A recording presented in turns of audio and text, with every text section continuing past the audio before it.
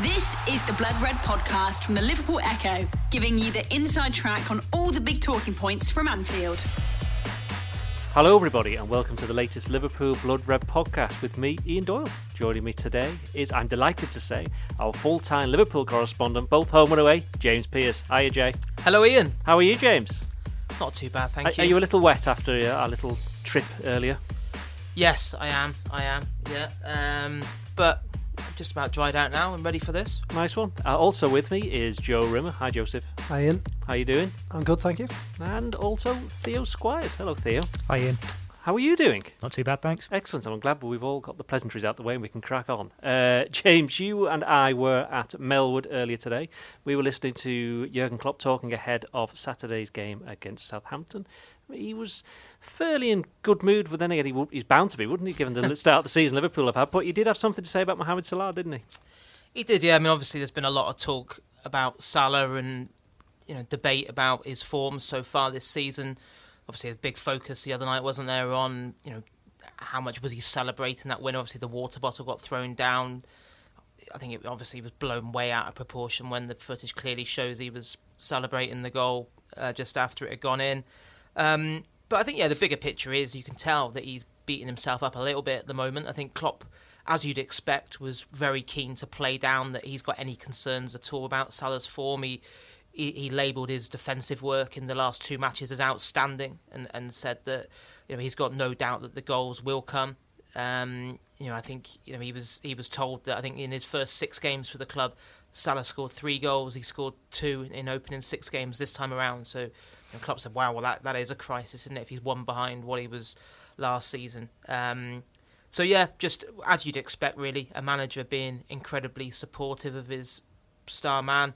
Said that there were no issues, certainly from his perspective. He said he didn't take Salah off just because of the mistake that led to Mbappe's goal the other night. Said he'd responded well in training the last couple of days. So yeah, keen to kind of pour cold water, I guess, on any suggestions that that's an issue for anyone to be concerned about. I mean, Theo, do you think it's just a case of expectations have risen over Mohamed Salah and that people are now just being hypercritical and the spotlight's on him so much that when he goes a game or 2 without scoring a goal, that this is what it's going to be like? Yeah, I'd imagine so. We need to remember as well that he's very unlucky not to have 3 goals this season. It was a very controversial decision to disallow his goal the other night. He's going to have defenders 2 up and on him this season because that's that attention. But in previous years where we've seen, say, if Torres wasn't scoring or Suarez wasn't scoring, there was a lack of goals. Liverpool now have got 3-4 players who are capable of delivering the goods. So if Salah's not going to be getting the goals, it's because Mane is or Firmino is.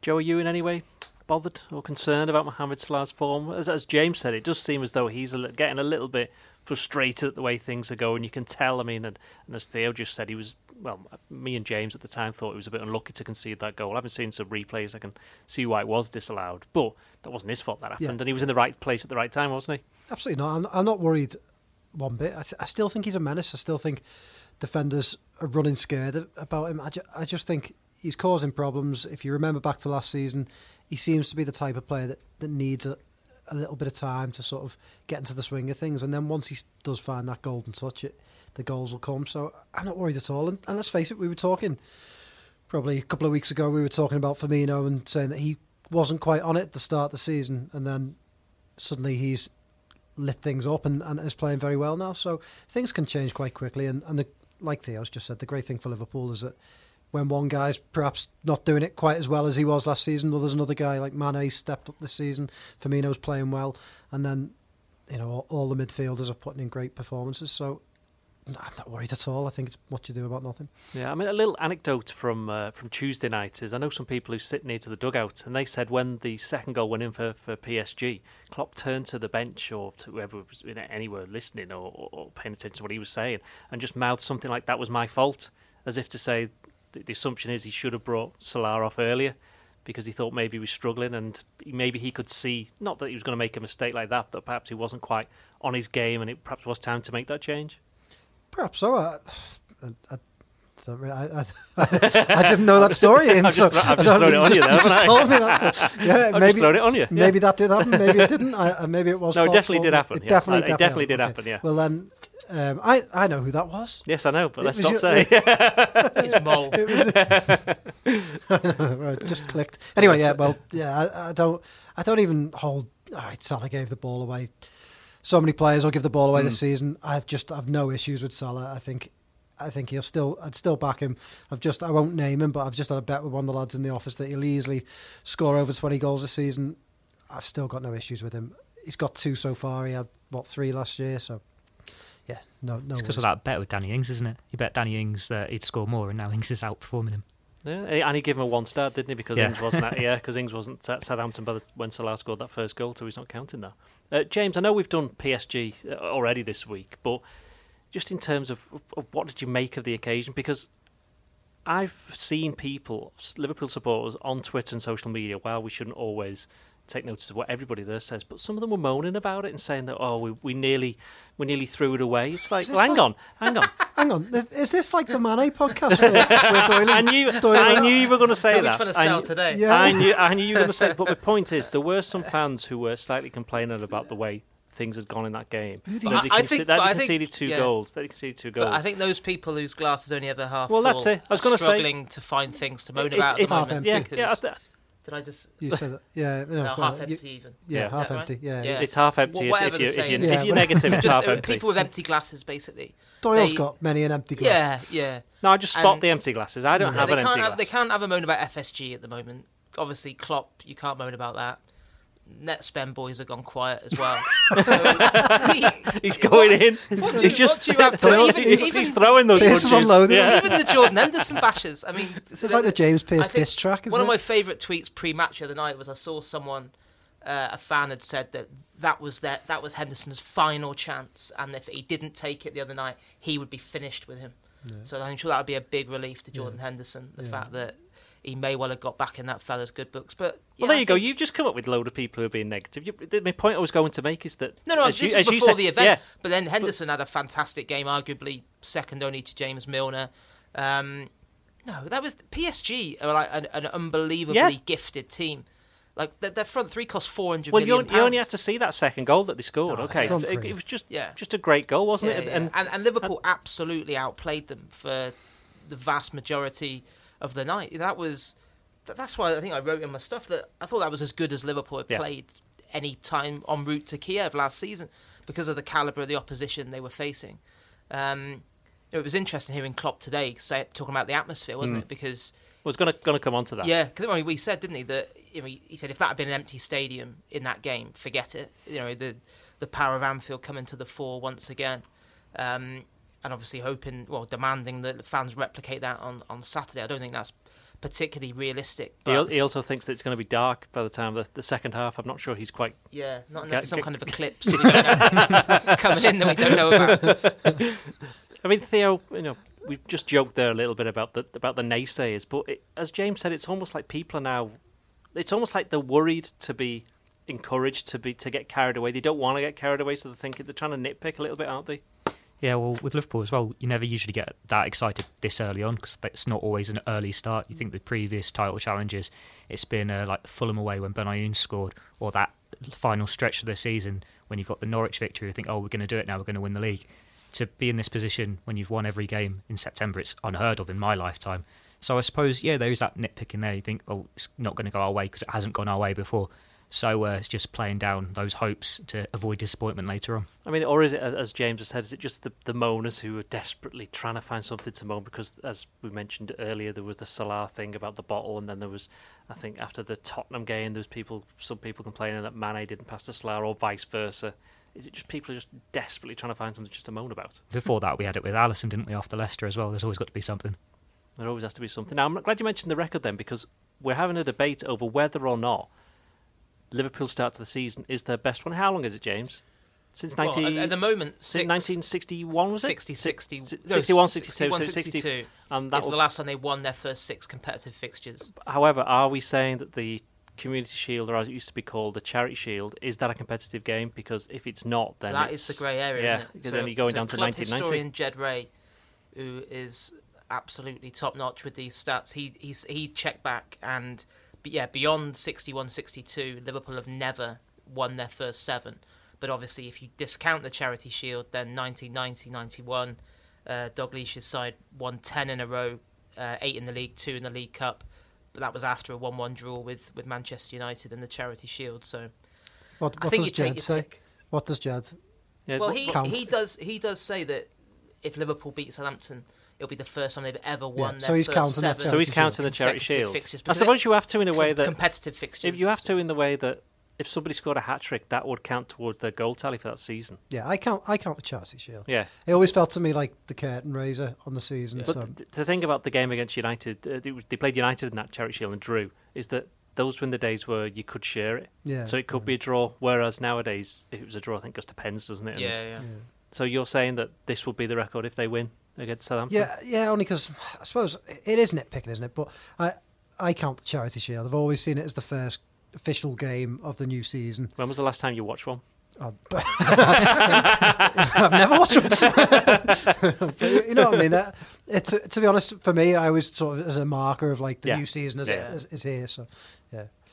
Theo, are you in agreement? I'm in agreement that you have to count the Charity Shield. So if they do beat Southampton, that is the record. Are you going along with that? Yeah, I'd count the Charity Shield. If we're going to say Liverpool won 5 trophies in 2001 and make a big deal out of that at the time, the Super Cup, then you've got to count it. I mean, James, going back to the atmosphere, I mean, as you've said, I know Klopp's done this before, hasn't he? He has come out and said, look, we've got these big games, European nights, and the games where we play Everton, United, Chelsea, the kind of the big teams like City.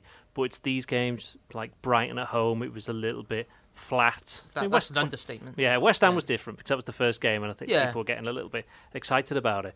But he's quite keen for them to not just reserve themselves for those kind of occasions. He wants it like that every game. Yeah, and it's interesting, isn't it? Because when you think of it from his point of view, like European nights undoubtedly bring the best out of fans. But I think if you ask most Liverpool fans, what do you want more than anything? You want to win the Premier League title, don't you? And Liverpool are now faced with arguably one of their best opportunities to do that in 29 years. So you kind of think the atmosphere should be absolutely buoyant for every game, but for whatever reason, I think the various factors that contribute to it isn't the same. I mean, that Brighton game, I could not believe how quiet. It was almost like a testimonial at times, and I think the debate's been had many times, hasn't it? I think obviously a night game. I think just there's something special about Anfield under the lights. It just the noise levels are different. The club's affinity with the Champions League. I think obviously on a weekend game you also get more day trippers coming in from all over the place who maybe don't generate the same kind of atmosphere. Wouldn't you say that's the other way around? I know Joe's shaking his head at me. Just shake it. Just Pierce takes aim at everyone. Yeah. I'm just looking at. I was going to say, wouldn't you say that's the other way around though? Nets Wouldn't you? boys slagged off day trippers. There's nothing wrong with. No, I know a lot James, of day wouldn't- trippers who James- come over and make a huge amount of noise. But I also. Well, you used to be one, didn't you? Yeah, well, exactly. Yeah. I'm So, only joking. I'm only joking. But I think it's different. Do you know what? There was an amazing image the other night. I don't know if you've seen it. Firmino celebrating just after he scored, and there's a ball I know what you're boy, going to say. and nobody's got their phone out. Yeah, and I saw that, and somebody else pointed that out as well. Yeah. And Yeah. I don't it's ridiculously simplistic to say that weekend games you get more people who are there almost to as if they're going to the theatre and savour the occasion or whatever. That's too simplistic to say. But you've just there said is. Well, I think there is something. Can I give you a counter argument? Because I think it might be the opposite. I'm agreeing with you. I think it's the other way around. My dad has gone the match for however many years, 30, 40 years or whatever, and he's gone every week on a Saturday, and you almost take it for granted, and he goes and he sits and he watches it, and he sits in the upper main stand, the Kenny Dalglish stand, and he doesn't get excited about Southampton at home, and perhaps my dad's the problem, but loads of people like my dad will go every week and they don't get excited. For a day tripper, they'll get excited, and I think they're more likely to make noise because they might be coming to once to Anfield all season. So I think that I think the difference between the European nights is you have to buy the ticket. I know you can go in the Auto Cup scheme and stuff, but I don't know. I just think it's the people that go every week. And you know what the point I'm trying to make. I think the point also you're trying to make is, in a way, is that because they're the regulars, they're the ones that are they're the hardest people to please. And you can't impress them as much as you can do some people who turn up once in a while and go, "Oh my God, this is amazing," Whereas if these are the ones that sit through your Southampton at home, your Brighton at home. Yeah. So if they can see a game's going a certain way. And they've done it year in, year exactly, out. Yeah. And a lot of them will have been knocking around since the 70s and 80s, and they'll have seen what it's like for a Liverpool team to win the league. So they know that it wasn't brilliant like atmosphere every single week. Most of the times it wasn't. Yeah. And that's always been the case. Sorry, Dad, anyway. I suppose you've got to look at the context of the games.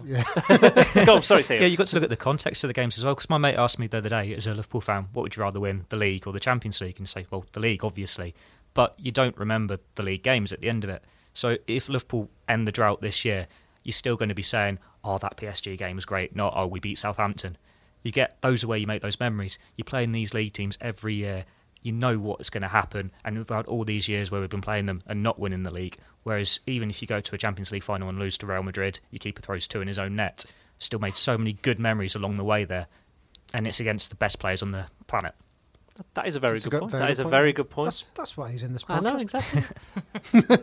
So, James, are you going to backtrack on what you've said, or are you in full of standing by your slaughtering of the day trippers? No, I wasn't doing that at all. As you said, I was one myself for many years. So, I just think that is an element to it that you do sometimes see people there for a game like this. Because another factor is because it's only Southampton home. Like I get asked for a lot, friends and whatever for tickets for do you know anyone that had any spares? And I know there's quite a few spares knocking around for this weekend because there is just that general. Is there? It's only. I know how many somebody tweets wants one. are you Yeah, I going to know get somebody after wants one. You've opened yourself up to that. James.Pearce. James, just be on the corner of the Anfield Road at 2:30 To be fair to Twitter, it found his phone last week. So come on. Anyway, James. But then my good luck ran out 24 hours later when I hit a bollard in the NCP. So we could be here all day if we're going to talk about your misfortunes. Let's not talk about the dog. Let's not talk about the dog. No, let's not talk about the dog. It's been a bad time. Bad few weeks for Jay, to be fair. Come here, James. Give us a So the last thing I need is people abusing me for saying anything nasty about day trippers. So I'd like to make it abundantly clear I did not say that. If you'd like to be a day tripper, James has got plenty of tickets there. Ask James Pearce Echo on Twitter, just in case you didn't know. Get booking your flights. It is unrealistic to think that the atmosphere will be anything like it was for PSG the other night. It's just no club does it. No. There's no club there that's every game is like PSG the other night, and at least Liverpool are selling out. You look, Man City in midweek, they couldn't sell out. And if you look in Spain at the likes, I know we could be here all day talking about this, about there's reasons for why Real Madrid and Barcelona don't sell out, but they're the two, let's face it, the biggest clubs in the world who could sell tickets to whoever and whoever, and they don't.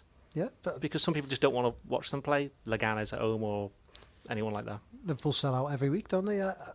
I just don't think it's realistic to expect crazy atmospheres every week. It's just you've got to accept it, and the players have got to get through it and get themselves up for it. Now, it works both ways. Doesn't it? Now, even going back to a couple of weeks ago, Jurgen Klopp's been at pains to point out that this game is actually taking place, because when people were talking about the run of 7 games in 23 days, I think we've decided it is, they look at the Tottenham away game, City at home, the 2 against Chelsea, and the 2 Champions League games. And everyone forgot, Theo, that Southampton is slap bang there in the middle. One person who hasn't forgotten is Klopp, and even today he was talking about, people talk about this run and they've forgotten about Southampton. This, to us, in some ways, it is the most difficult game. Yeah, we've seen Southampton, they turn up at Anfield and they've got a result before. St Mary's, they've managed to get results before. You can't take them for granted. I know they've got a bit of lightweightness up front at the moment because I think they've got a couple of injuries. Danny Ings obviously can't play, but those are the games in the past that Liverpool have bottled it. So hopefully it's going to carry on with their run this week. Do you think that's part of the reason why Klopp was bigging up the crowd? He wants the players, because he did say, as James said, that if they'd have played that game in an empty stadium on Tuesday, they wouldn't have won. Yeah, I'd imagine so, because it is the one that you're going to look at and think, oh, what do we do here? But then you've got to remember, coming up after, we've got Chelsea in the Carabao Cup, and it's like, how serious are you about winning a trophy, or how serious are you about League as the priority, Champions League as the priority? So it's about getting that team selection right to get the fans up, because if you've got the day drippers coming, some of them are going to want to see Shaqiri, some of them are going to want to see Keita, those new signings, and that's a bit of added excitement there. So it's just about getting that balance. I mean, James, is this the forgotten game to you? No, I hadn't forgotten about it. It was always in my diary. No, I think... Don't be frivolous. I think the issue that Klopp was asked about today is right in terms of, 6 draws after Champions League in the league games, followed Champions League games. It was out of 12, season. wasn't it? 12 games, yeah. And you think back to some of them, and it was a real case of after the Lord Mayor show, not just in terms of the atmosphere, but in terms of performance levels as well. Because I think, despite all the talk about Liverpool being a different force this season, so much better defensively, so much better depth, the bench looking so strong, I don't care. Like, it's still very difficult to lift yourself from the emotional high of midweek beating PSG, especially in the manner in which they did it.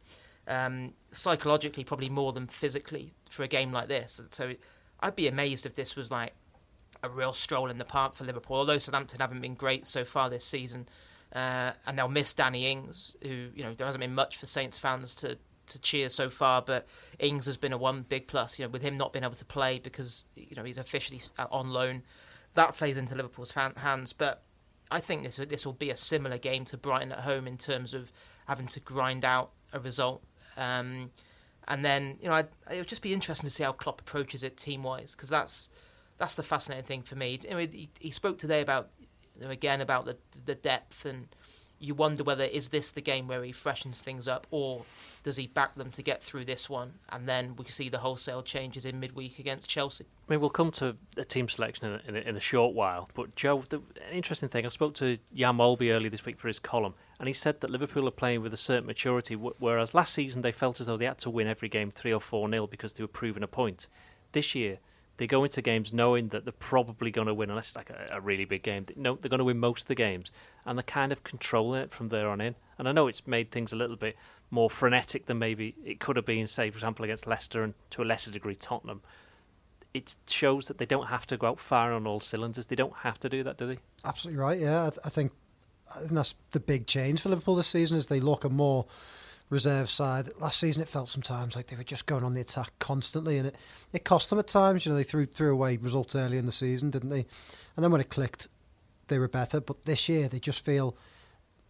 I think the other day I mentioned that I felt like they've gone from more of a Dortmund into a Bayern Munich. They feel like a controlling team. They feel a class above now. And what was impressive about the Tottenham game is that they went and controlled the game away at a very difficult opponent. So, yeah, go along with that 100%. But I think I do agree with James. I get the feeling tomorrow could be a bit of a Brighton, and they could have to grind it out because, yeah, sometimes it just does fall flat after big European games. But I do back this side to have the maturity to grind it out and get a 1-0 or 2-1 win. The Blood Red Podcast from the Liverpool Echo. The Blood Red Podcast from the Liverpool Echo. Theo, do you think Liverpool have turned into a bunch of control freaks? I suppose you've got to look at the defence part of that, don't we? So like last season, you have to score 4 because there's always the opportunity that your defence is going to concede 3. But now we've got that added confidence with Van Dijk and Alisson. There's that faith there that they're going to keep a clean sheet and not need to exhaust themselves by scoring as many as possible to still get the result. Okay then, James, we will do the team then. I mean, what are you expecting Klopp to do with his team? How many changes? Is this one where he's going to make quite a few, or is he going to keep them to a minimum? Whatever. What's that with Salah then? Do you think he'll play? Yeah, I mean, we do our team selector, don't we? And I was in two minds thinking whether to do it or not. Whether to be, just ignore your email. And I thought, why not? I'll pick one. And I did think, would you maybe rest Salah? But then I thought, you know what? I thought back to this fixture last season. He scored twice that day, and I think he needs a goal. I just think I don't see him featuring against Chelsea in midweek. So I would be surprised if he made many changes. I think Naby Keita will come back in. I think he's shown in the last few weeks that that's an area where he does like a fresh pair of legs when the opportunity arises. So it wouldn't surprise me if maybe even James Milner got given a breather after covered so much ground and put in 2 unbelievable shifts against Tottenham and PSG. But I wonder whether that might be the only change. The only one I thought, again, you think it'd be harsh to leave Sturridge out, but then I think you've got to have Firmino back in. I think Sturridge will start in midweek against Chelsea, and then I was toying with finding room for Shaqiri just because, even though he hasn't played a huge amount of minutes so far, I just feel like every time he's come on, he's made a contribution. We did it on Tuesday, didn't he? He was only on for about 6 or 7 minutes, wasn't he? Yeah. But I think he won the corner, didn't he? And then probably delivered the corner as well that led to the goal. And I think even at Leicester a few weeks back, at a time when Liverpool were flustered and under the cosh a little bit, just kept the ball really wisely and used it well, took the pressure off. So yeah, I think he would be the only one. But then I was thinking, who do you leave out? Maybe Mane. But in the end, I think I stuck with the front three and just brought in Keita for Milner. Joe, what did you go with?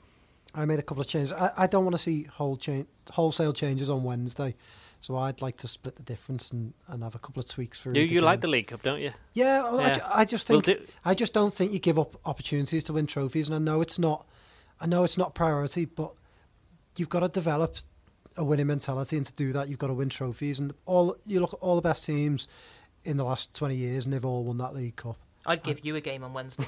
Well, I don't know what to say about that. James. Yeah, you I'm should be glad asking you're not what the manager of Liverpool. You should be asking what position. yeah.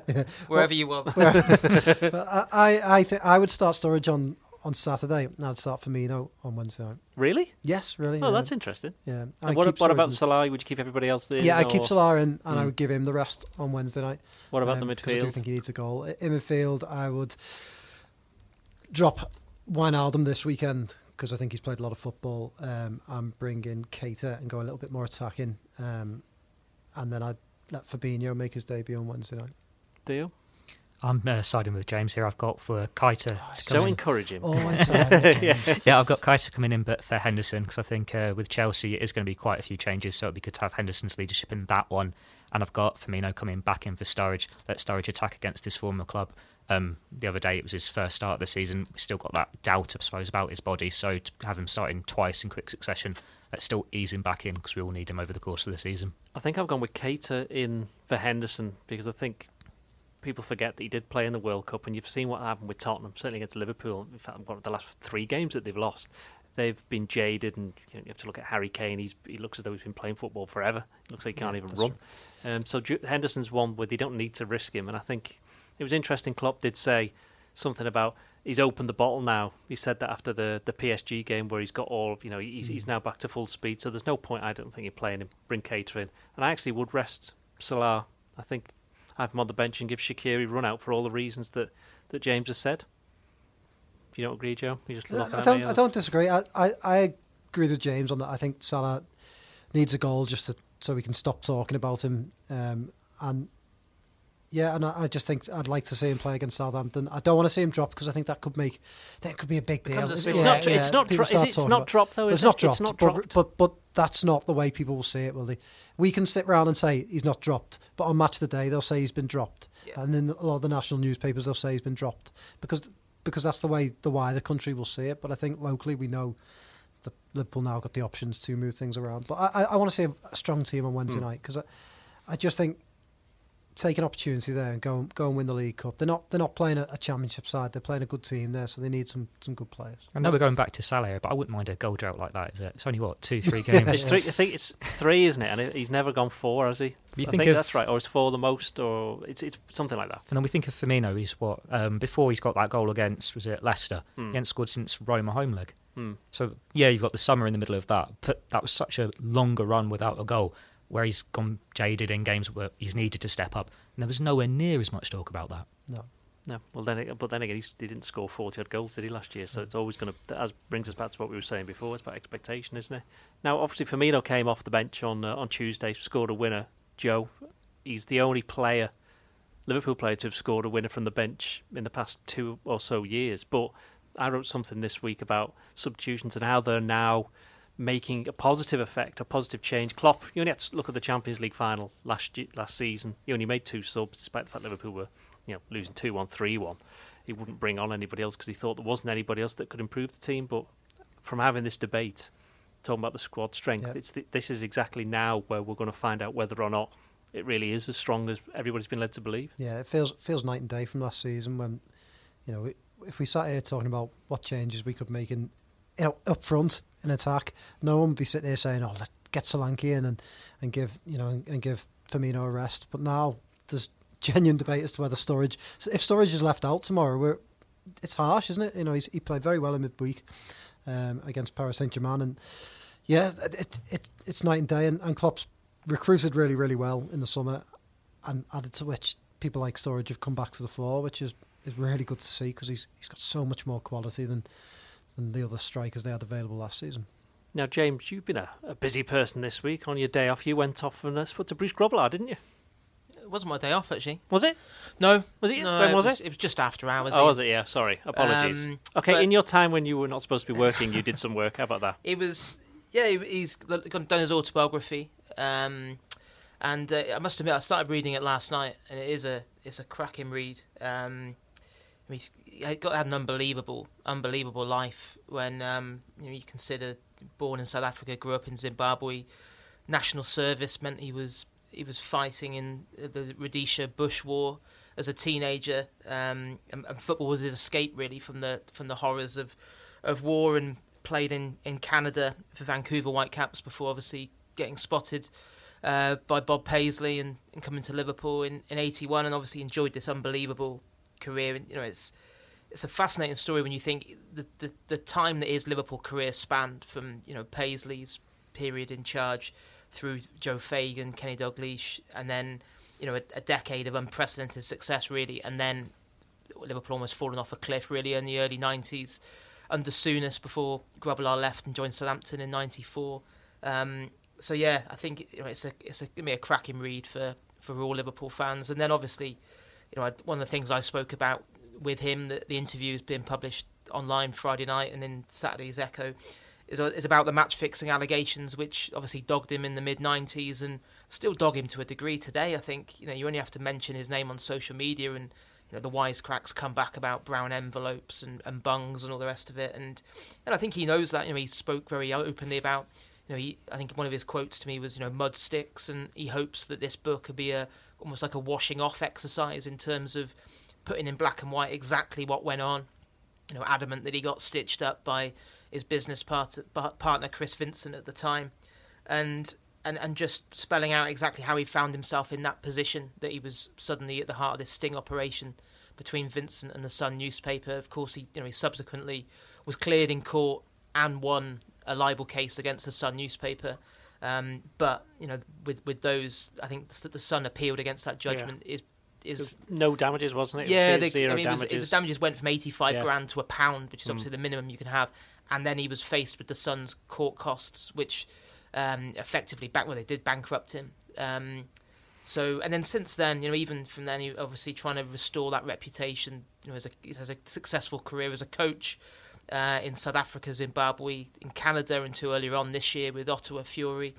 And now he's talking about going into politics in his native Zimbabwe. So, just a fascinating guy and, a cracking read for all Liverpool fans. Was he on Hell's Kitchen or did I dream that? Yeah, he was. Yeah. He's game for quite a lot of stuff. Gordon Ramsay. Yeah, that one. Yeah, he was on it. It was quite a few years ago now. Did he get bollocked by Gordon Ramsay? Can I say bollocked? You just did. Our swearing... Yes, well, swearing correspondent Joe Rim has just plumbed more depths, so sorry about that. Your dad's going to be ashamed. He is. He's turned it off already. He's all right. Yeah, sorry, Dad. Would you have seen him play, Joe? No, before my time. I found mad. I was just reading through James's piece before. Imagine now if Liverpool bought a goalkeeper from Vancouver Whitecaps and he became one of the best goalkeepers in their history. Well, it's crazy. It's the fact that they bought him and they had a nightmare start. They bought him and to expect they were going to blood him in the reserves like they used to do for a year or two. But then Ray Clements left and they just went, oh well, we've got him, so we'll throw a bit and we'll see what happens. I mean, it's hard to believe now, but slightly before my time, even the start of his career, but. He was doing handstands during the game. Yeah, we've all seen the picture of him doing it afterwards, swinging celebrating. He was doing all sorts, and it's like, okay, there's a time and place for that. And it's not while we're on the attack kind of thing.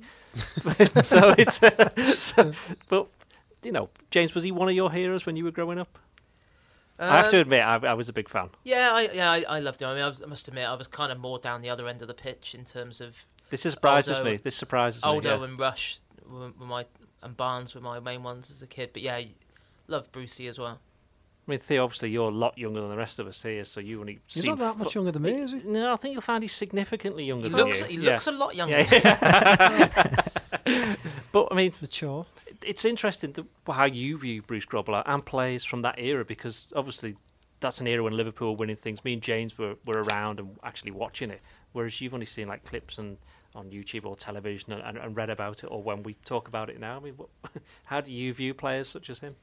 I think that shows a lot about how much mud sticks, because with all that match fixing stuff, if it had been a lesser player, I think it'd have stuck even more. But you've still got that reputation of Grobbelaar as one of the greats, but he hasn't done as much with the club as so many other legends, and some of them haven't achieved anywhere near as much as him. So I suppose he is still rebuilding that reputation, but yeah, he's up there, isn't he, with one of the best. I mean, how old is he now? He's got to be about 61, isn't he? He's 60, going on to be 61 next month.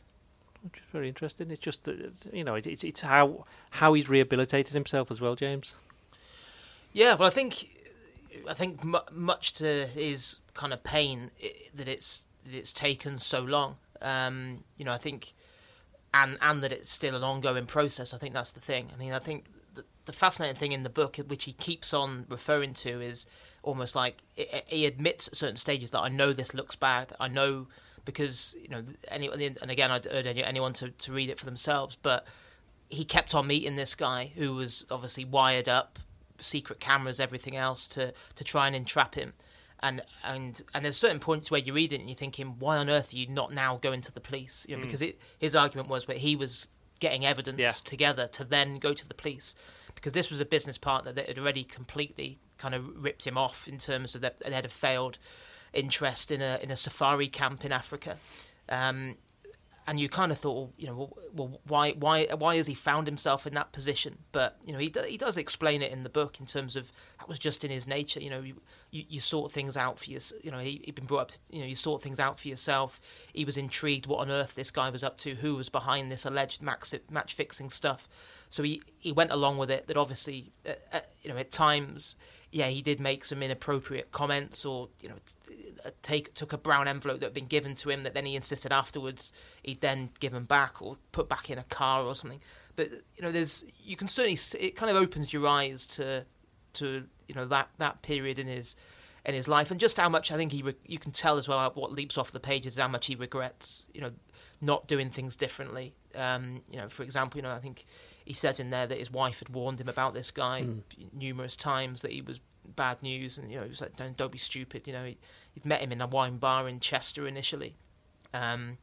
So yeah, it was sad in a way that we're talking about a quarter of a century on. It's such a crazy amount of time. And as Theo said, when you look at what he won, I think it's 6 league titles, 3 FA Cups, 3 League Cups, a European Cup.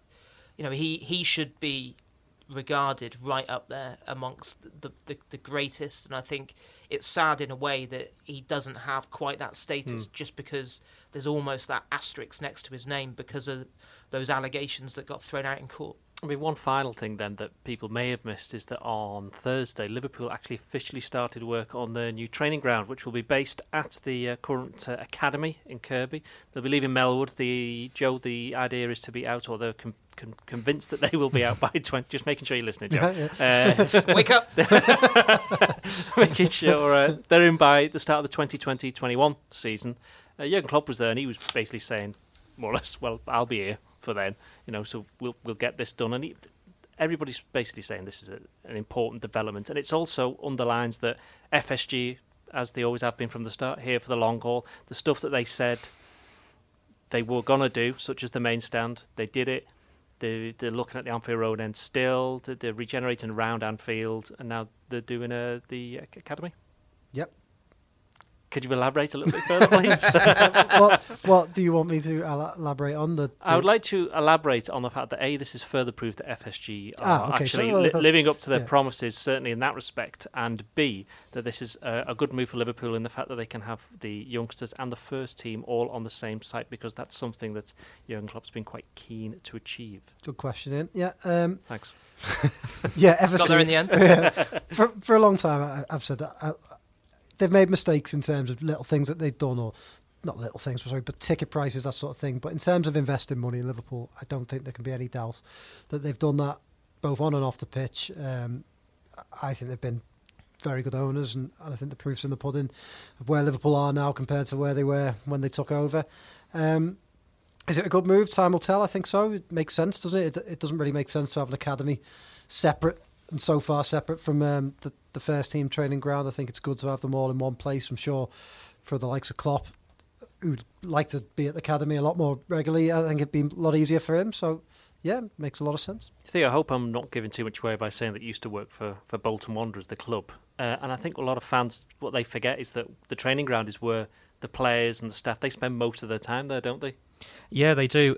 It's funny that we've got this comparison here because until a couple of years ago, Bolton had their training ground separate. So they had the academy just down the road from the stadium, and then they had the first team training ground in Exton. Slightly different circumstances here, but the club had to sell the training ground and all the first team had to move to the academy. And it's taken them a while to get things up to speed by putting a gym in and stuff like that. But you speak to any of the coaching staff there, and they're loving it because they can have, say, a player impressing in the under-18s or the 23s, and they're in one session, they can just speak to the manager and say, great, get him up here, we'll train with us in the afternoon. And they love that close relationship. The coaching staff there are all ex-pros, so under-23s manager David Lee, I think some of our older Liverpool fans will remember him. Yes, I was there for that game. Yes. Older. Academy manager Jimmy Phillips, he's another one. And then they've got that close relationship with Phil Parkinson, and a few of these players have been linked to Liverpool in the past, or they've got moves elsewhere. We've seen Rob Holding at Arsenal. Josh Fellow was linked with Liverpool a few times. So that's there at a Championship League One club. So if you're doing it with money at Premier League standard, and Liverpool are already producing a lot of good young players that are already getting opportunities, it's only going to increase that going forward. James, was it the right time to leave Melwood? Yeah, I think it'll be sad when the time eventually comes, just because there's so much history and tradition attached to the place. And it's nearer to your house as well. And it is nearer to my house, yeah. Yeah, that's one of the main factors. But did they ask you about this? No, they didn't. No. Quite rude, really. But the massive thing is it's FSG backing Klopp's vision for the club going forward, and that's a massive positive. I think it's £200 million they've committed in total to the infrastructure of the club. If you add in obviously the main stand and what they did with the massive amount of money spent on the pitch, improvements to the stadium, the new club shop. And then 50 million quid on the new training ground as well. So, yeah, it's all geared towards, Klopp has put Liverpool back amongst Europe's elite, and then things like this are geared towards ensuring they stay there, because, I think even long before they made the announcement that they'd be doing this, it was pretty clear. There have been numerous examples of times you've been at Melwood and you knew it was a frustration for Klopp that Melwood was so small. The meeting rooms are very thin on the ground. It's just not big enough for what Liverpool need and what a modern football club needs with the staff and everything that goes with it. And I think it's also, he's spoken before about the frustration of not being able to just because he doesn't have a spare 3 hours or 2 hours to drive to Kirkby to go and do something and then drive back. He wants to be able to. No, but you know what I mean. Yeah, I know in what you mean. It's just different, isn't it? Than if it's you've got, it's inconvenient, isn't it? If it's 10 to 1 and you've got a meeting at 1, if you can just walk across and there's an under 10s game going on. I mean, how brilliant is that going to be for the kids? That and I think Klopp spoke before about if some young strikers that are doing a session, the under 12s, whatever. Roberto Firmino could wander over and maybe help out for 5 minutes, and even for the kids to be able to see them. I think that's the big thing as well. That's what you aspire to. It's never been ideal, the fact that there was this 8-9 mile gap between Kirkby and Melwood. So yeah, it's going to be sad when the day comes, but it's definitely a positive for Liverpool going forward. I think that should do us even. Just a reminder that if you're listening on iTunes, Acast or Spotify, to review, rate and subscribe to the show, and also leave some nice comments, or Michael Pearson, our podcast champion, will cry. Join us next week where we will have What about predictions? Do you want to do predictions? Yeah, we got to do predictions. All right, then we'll do predictions then. God, when do we not do predictions? All right, calm down. Have you got something off? You want to get off your chest? 1-0 Liverpool. Joe, I thought he was going to say 1-0 Southampton. 1-0. That's very much unlike you. That's think it could be about as scrappy. negative as you could possibly get. 2-0 Liverpool. I think 1-0 Liverpool. Sorry. 2-0 Liverpool. And this time, that really is it. I think it's all over. Yeah. Join us next week where we will look back at the Southampton game and ahead to the League Cup game against Chelsea, where Joe Rimmer will say lots of lovely, nice things about the League Cup. Cheerio. You've been listening to the Blood Red podcast from the Liverpool Echo.